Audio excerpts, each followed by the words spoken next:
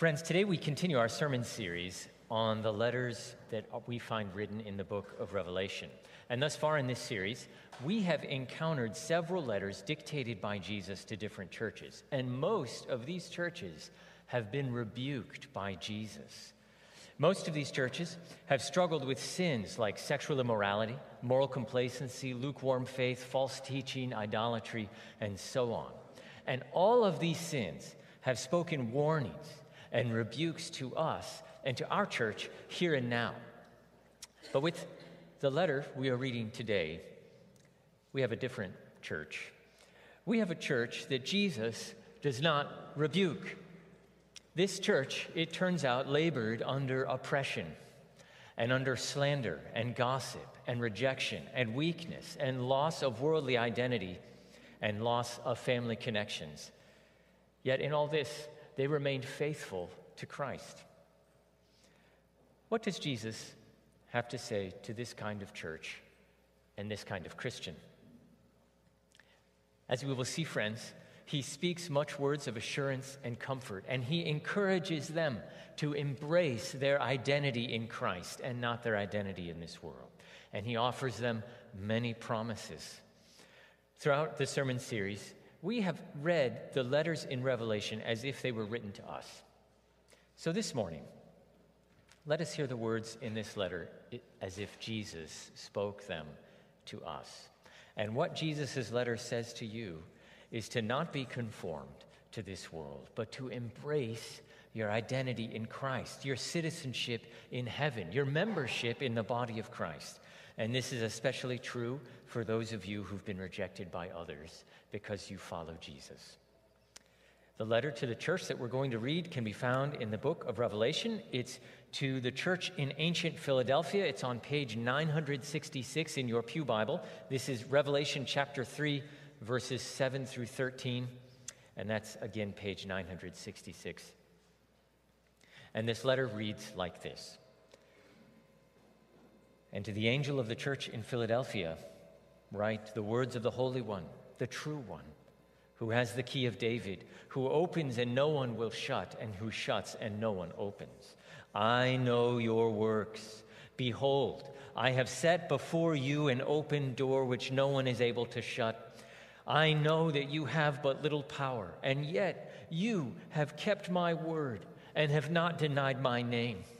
Behold, I will make those of the synagogue of Satan, who say that they are Jews and are not, but lie. Behold, I will make them come and bow down before your feet, and they will learn that I have loved you.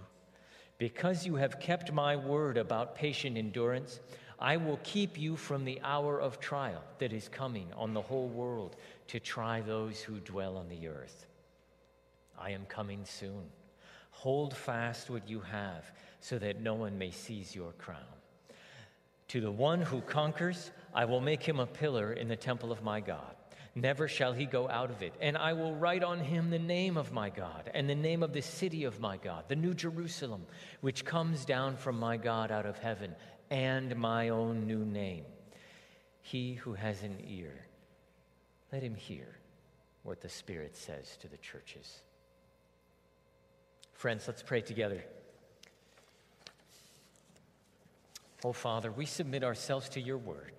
We pray that we would be like this ancient church in Philadelphia, that we would stand fast in times of trial. Lord, I pray that you would help us to understand your word, your figures of speech, which sometimes are hard to understand. I pray that you would open our hearts to listen, that you would give us ears to what the Spirit says to the churches.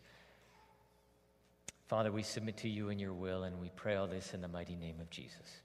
Amen. The structure of the sermon this morning will go like this. First, we're going to look at how Jesus introduces himself in this letter to the Philadelphians. And then secondly, we'll examine a little bit about what kind of things the church in Philadelphia was suffering. And then most of our time will be spent meditating upon the promises and the exhortations that Jesus gives to the church in ancient Philadelphia. And therefore, what promises and what exhortations that he gives to you regarding your identity in Christ. We begin in verse 7. There Jesus says, to the angel of the church in Philadelphia write the words of the Holy One, the true one, who has the key of David, who opens and no one will shut, who shuts and no one opens. Jesus starts by declaring certain things about himself. He says that he is the Holy One. He's the true one. He's sanctified. He's set apart. From Jesus, we derive our holiness. From him, we derive the truth. There is no lie found in Jesus. And this true one, this Jesus, he is the one writing to the church in Philadelphia. Now, all that is clear to most people in this verse, but the other things Jesus says about himself are a bit more confusing.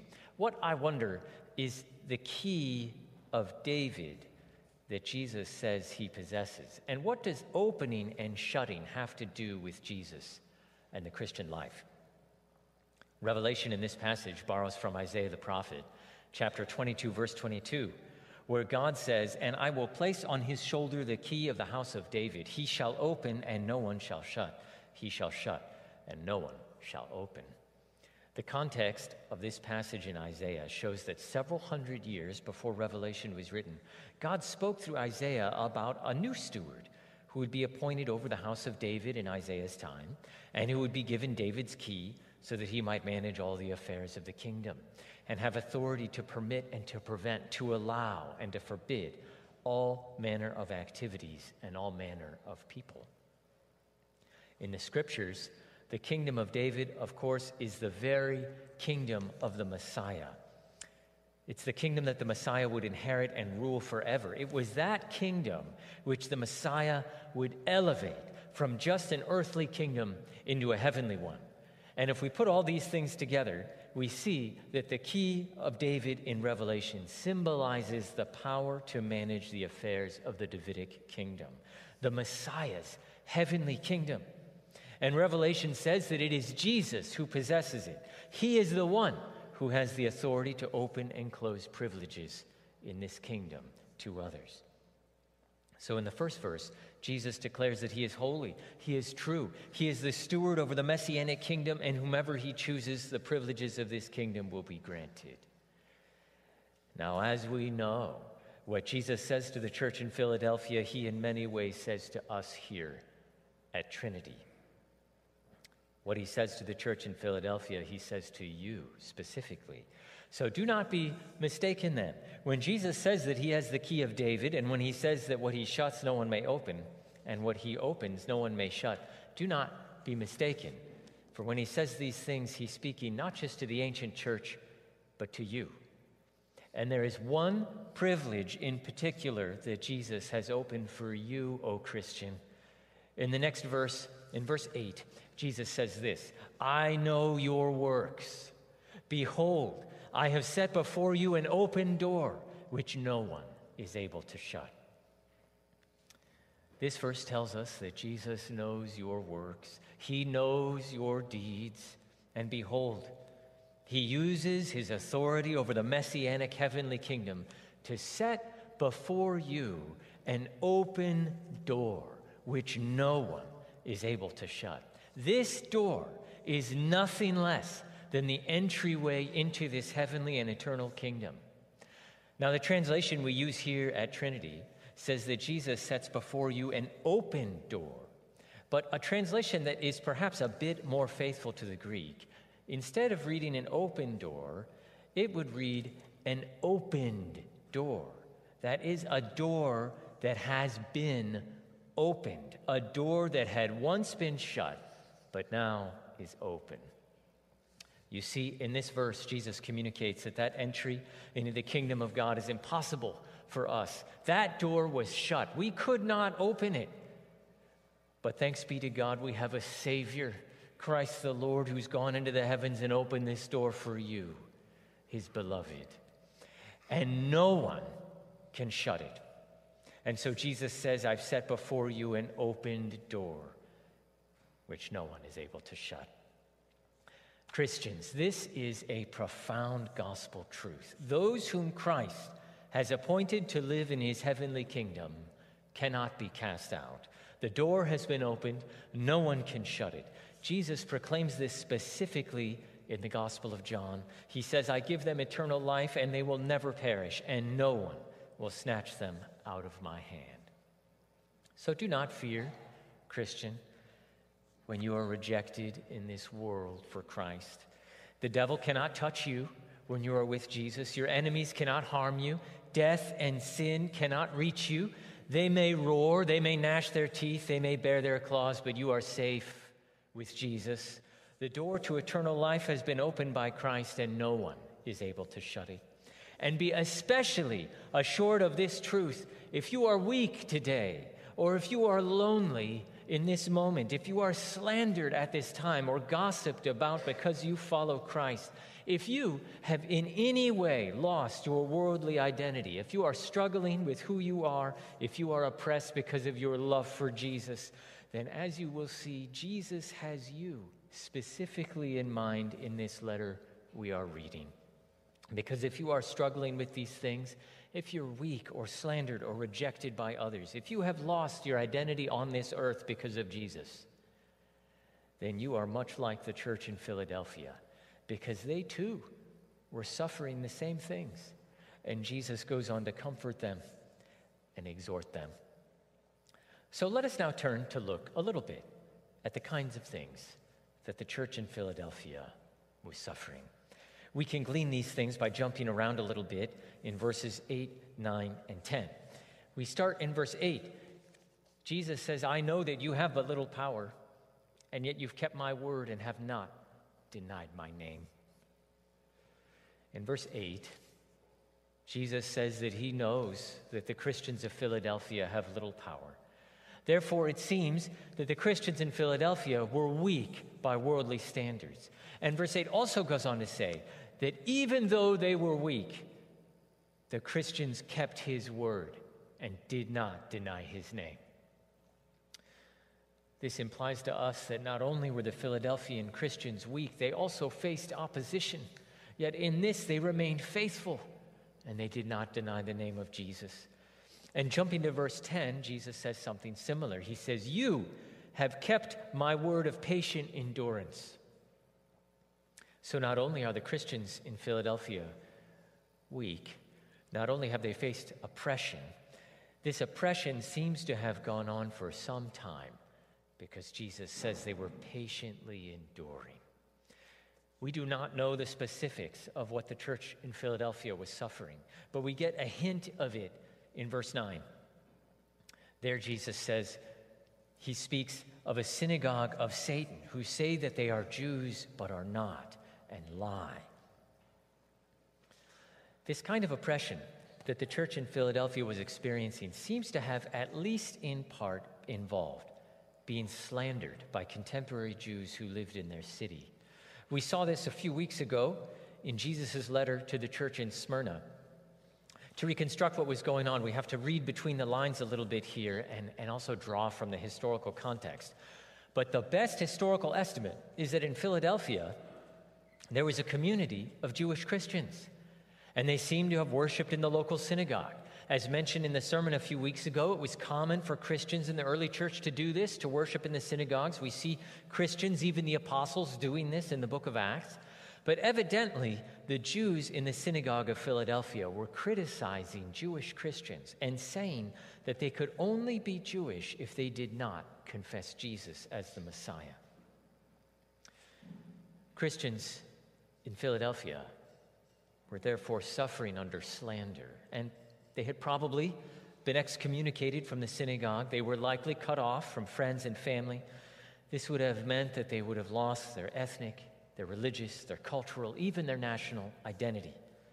And if we put all these things together, we learn a little bit about what the church in Philadelphia was suffering. They were weak, they were oppressed, they were slandered, they were vulnerable, they were lonely.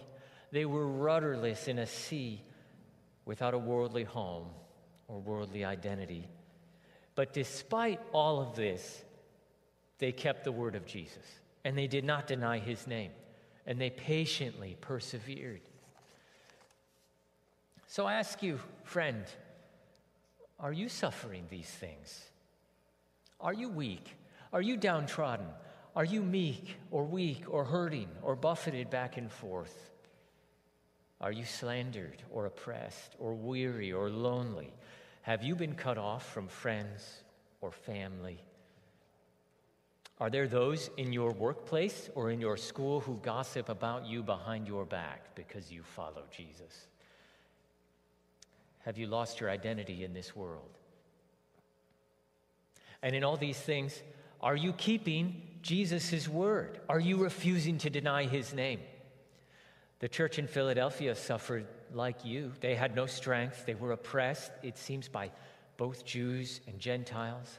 They were slandered. In all probability, they were rejected by friends and family. Yet, unlike some of the churches in Revelation, most of the churches in Revelation, they kept Jesus' word, and they patiently persevered.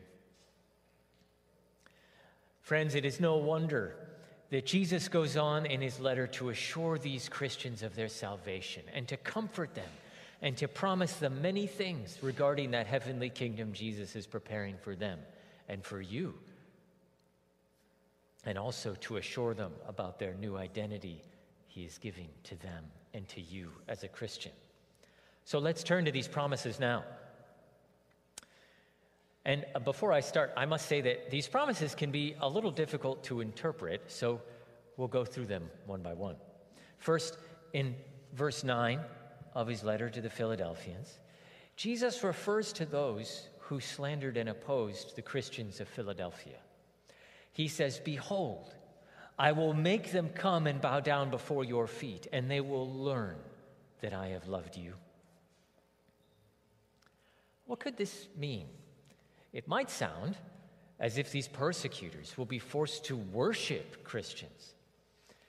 It might sound that way in English, but in the original Greek, I think it's a bit more clear. These enemies are not worshiping Christians. Instead, they are worshiping God in front of the Christians that they persecuted. This touches upon Judgment Day, when every tongue will confess and every knee will bow, when the nations will be gathered before Jesus, when all people will come, and they'll come from the east and from the west and from the north and from the south, and they'll cast their crowns before him. And we will all be together on that day, every one of us. And Scripture says that not only will every Christian be there, but every non-Christian, and not just every human being, but every being on heaven and on earth and under the earth. All creation, all the angels will be there. The demons will be there too. And we will all fall before the throne of Jesus. And Jesus gives specific comfort to those of you who have suffered under lies or been slandered or rejected for the sake of Christ. Jesus says that whoever has lied about you, whoever has done so on account of me, whoever has slandered you, whoever has rejected you because of me, on that day they will be made to learn that I have loved you. Friends, make no mistake, we are called to love our enemies. Scripture commands us to pray for those who persecute you. Bless those who curse you. Turn and offer your left cheek when struck on the right. Do good to those who do evil. Forgive those who have wronged you, because vengeance is mine, says the Lord. I will repay.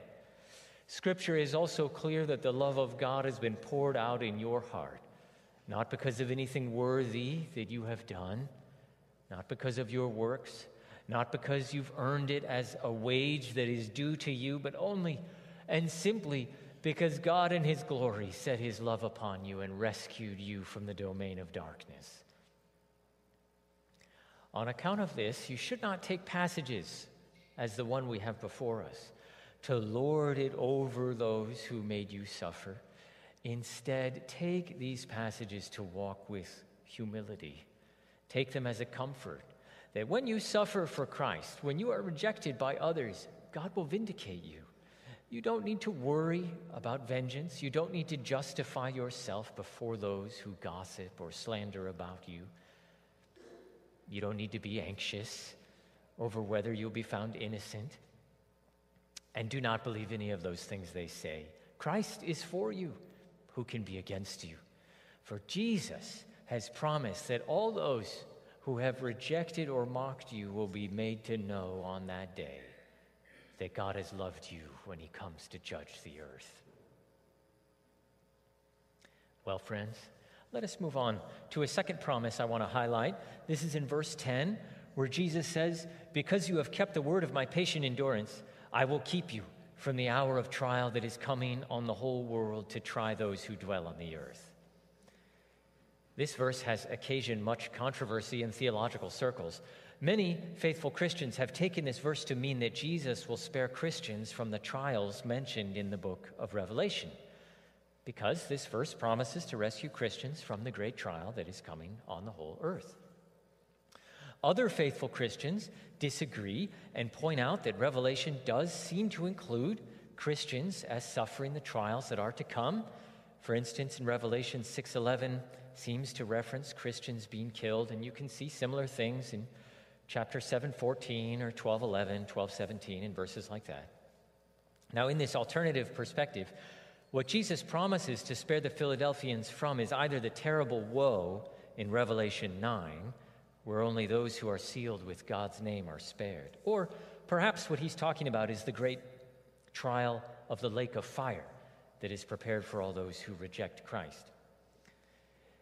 We may touch on these things in a later sermon, but whatever the case, remember, friends, that we must read Revelation with humility. There are mysteries in it that will not be made clear until they are fulfilled. Remember also that the finer points about the end times, these, friends, are secondary or even tertiary issues, and we don't want to be divisive about them or focus on them overmuch. So regardless of your view on the end times, what we know is this: in this present life, Christ calls us to bear our crosses, and he tells us that suffering will come to us, whether or not it comes in the end times or not. And we also know that Christ promises to welcome us into his kingdom and to make all know that he has loved you. So take heart, friends. Jesus promises to spare you from the coming trial, whatever that may be. Friends, I could go on about this passage for some time, but let's hasten on, because Jesus has more promises for those of you who are faithful to Christ when suffering rejection by others. Verse 12 reads this: Jesus says, "To the one who conquers, I will make him a pillar in the temple of my God. Never shall he go out of it." The phrase "to the one who conquers," this refers to those who continue to persevere in the faith. To these, God will make a pillar in the temple of God, the temple that's located in the coming heavenly kingdom. Never will they leave his presence. With this, Jesus, of course, doesn't mean that he's actually going to turn you into a pillar of stone. Instead, he's speaking figuratively or symbolically here. And to understand this promise, we must know that a pillar in Scripture signifies permanence, steadfastness, immovability, constancy. So by using symbolic language, Jesus communicates that you who have persevered in the faith in times of trial or in being rejected or in losing your worldly identity or your community, to you, Jesus says, you will be spared not only the coming trial, but you will also be in God's presence forever in his temple. You will no longer be rejected. You will be with him, and more than that, you will be a necessary, a crucial aspect of the functioning of the temple of God, just as a pillar crucially upholds a building. So you will not be worthless. You will be an integral part of the kingdom of God. Whatever your worth is now, you will not be worthless then. Christ will make you fit for valued service in his kingdom, just as a pillar upholds a temple. And not only that, Jesus goes on to say in that same verse, "And I will write on him the name of my God." Again, friends, this doesn't mean that we're going to literally walk around with the letters of God scribbled all over our face. Instead, again, this is an example of symbolic language. Inscribing God's name on you means that you are set apart for God. You belong to him. You are part of his household. You are cherished by him and protected by him. This is similar to Exodus 28, verse 36 through 38, where the phrase, "Holy to the Lord," is inscribed on the gold plate mounted on the high priest's forehead. To write God's name on the high priest was a marker claiming that the high priest was set apart specifically for God. It indicated that he belonged to God and was set apart for service to God in a special way. In the same way, Christian, you who have been faithful to Christ in times of trial, in times of being rejected or slandered, in times of suffering for Christ, you belong to God now. You have been purchased by him. You are in his household forever. You are safe with him, protected by his shield. You are under his banner, and you have been purchased by his blood eternally. For this reason, the Apostle Paul says, you are not your own. You were bought with a price. And to indicate all of this, Jesus in Revelation symbolically promises to write the name of God upon you. But Jesus has more words of promise for you, Christian, who are persevering in trial and worldly rejection. He says he will not just write his name on you. He says in verse 12, I will also write the name of the city of my God, the New Jerusalem, which comes down from heaven, from my God. As we just saw, being called the name of someone meant that you belonged to that person's household. But here you must know that in the ancient world, being called by the name of a city meant that you were a citizen of that city. So here when Jesus inscribes the name of the city of God, the New Jerusalem, which comes down from heaven, he is proclaiming in no uncertain terms that you are a citizen of that heavenly city forever. Your old identity has passed away. All these earthly cities, these earthly countries, earthly families, these are as nothing to that heavenly kingdom where you, Jesus says, have been elected a citizen by God himself, a city that will never pass away like those on this earth. Paul the Apostle writes of this to the Philippians. He says in chapter 3 to his epistle, but our citizenship is in heaven, and from it we await a Savior, the Lord Jesus Christ, who will transform our lowly body to be like his glorious body by the power that enables him even to subject all things to himself. Christian, if you are longing for citizenship in an earthly country, or if your identity has been taken from you, if you've been abandoned by family or friends or your community, do not be troubled by these things. God has reserved for you a better citizenship and a better family, a better community, one which can never be taken away, which will not be overthrown. He has gotten for you an irrevocable citizenship in heaven and a permanent heavenly identity.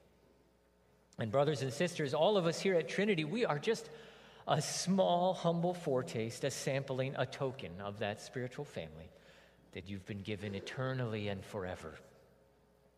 But Jesus is not done yet. He says he will not only make you a pillar in this temple, he will not only inscribe the name of God on you and the name of the heavenly city, he also says that he will also inscribe my own new name. Again, this indicates that you now belong to Jesus, just as you belong to God the Father. But notice here that Jesus, he doesn't say he's just going to write his name on you. He says he will write his new name on you. What is this new name? Jesus is called by many names in the scriptures. Of course, he's called Jesus, which means the Lord saves. Jesus is also called the wisdom of God, the Word of God, the Son of God. He's called Emmanuel, which means God with us. But none of these are new names for Jesus. They're old names. So Jesus can't be talking about those names. What then is this new name that Jesus promises to write on you?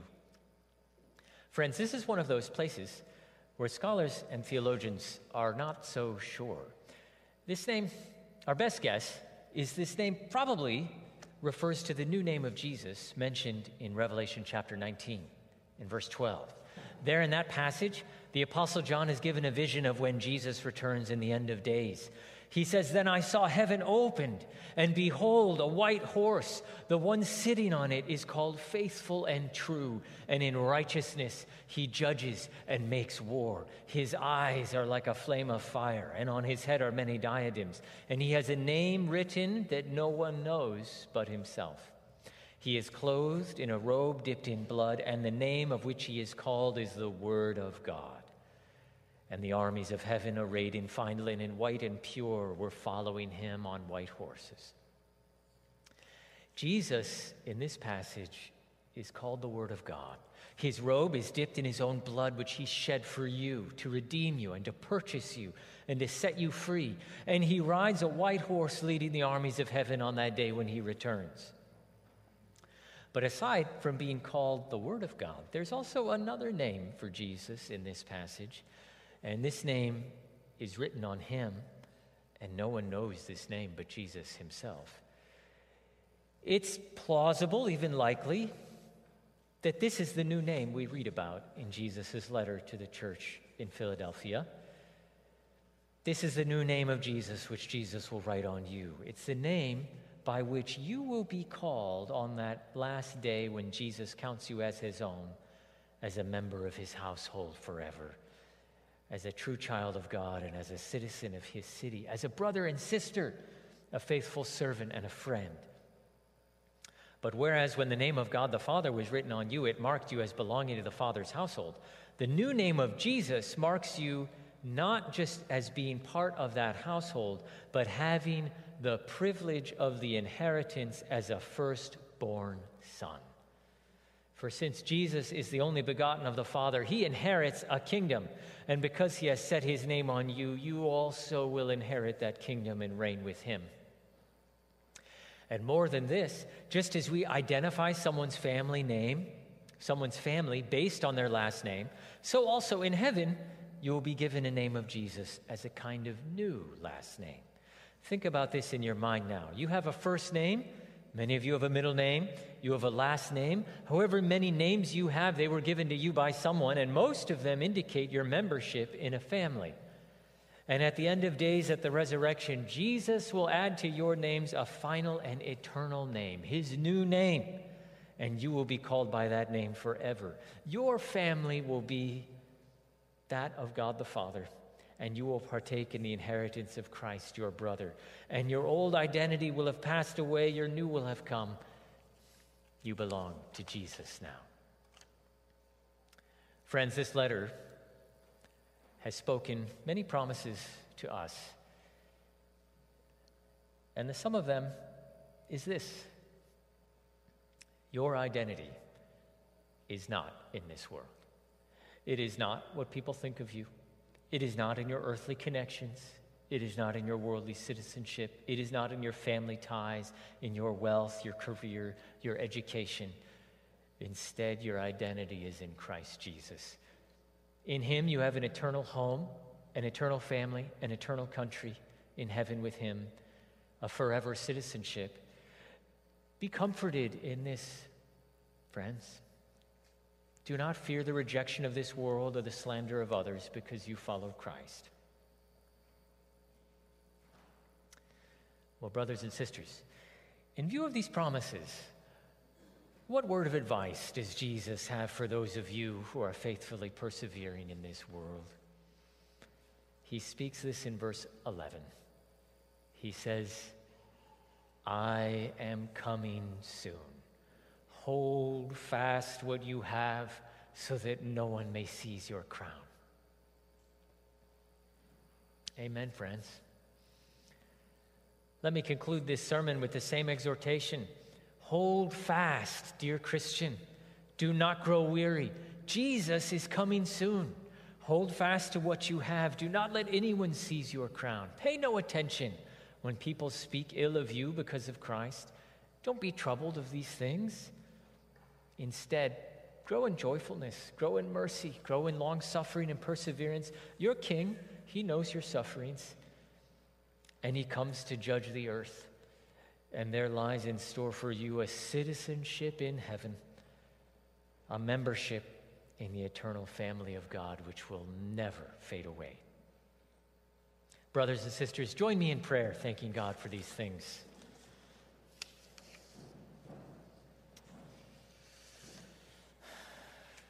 Oh, Father in heaven, we thank you for these promises. We thank you that you, by the blood of your Son, Jesus, have welcomed us as your children, adopted us as your sons and daughters, that you have helped us, you have given us that right, due to nothing we have done, to partake in the inheritance of Christ. Father, I pray for anyone here who is suffering under rejection, under slander or gossip, for anyone who has been separated by family or friends because they follow you. Father, I pray you would give them courage, you'd give them perseverance, that you would help them to hold fast, to not lose their crown. Lord, for those of us who are not suffering these things, I pray you would help us to encourage and exhort and bear with others who are, to build them up and lift them up. I pray we would learn from them too, Lord, and learn from their wisdom gotten by perseverance in the faithful path of obedience to Christ. Oh, Father, we also pray that Jesus would come soon, and we lay ourselves before him. And it's in his mighty name that we pray. Amen.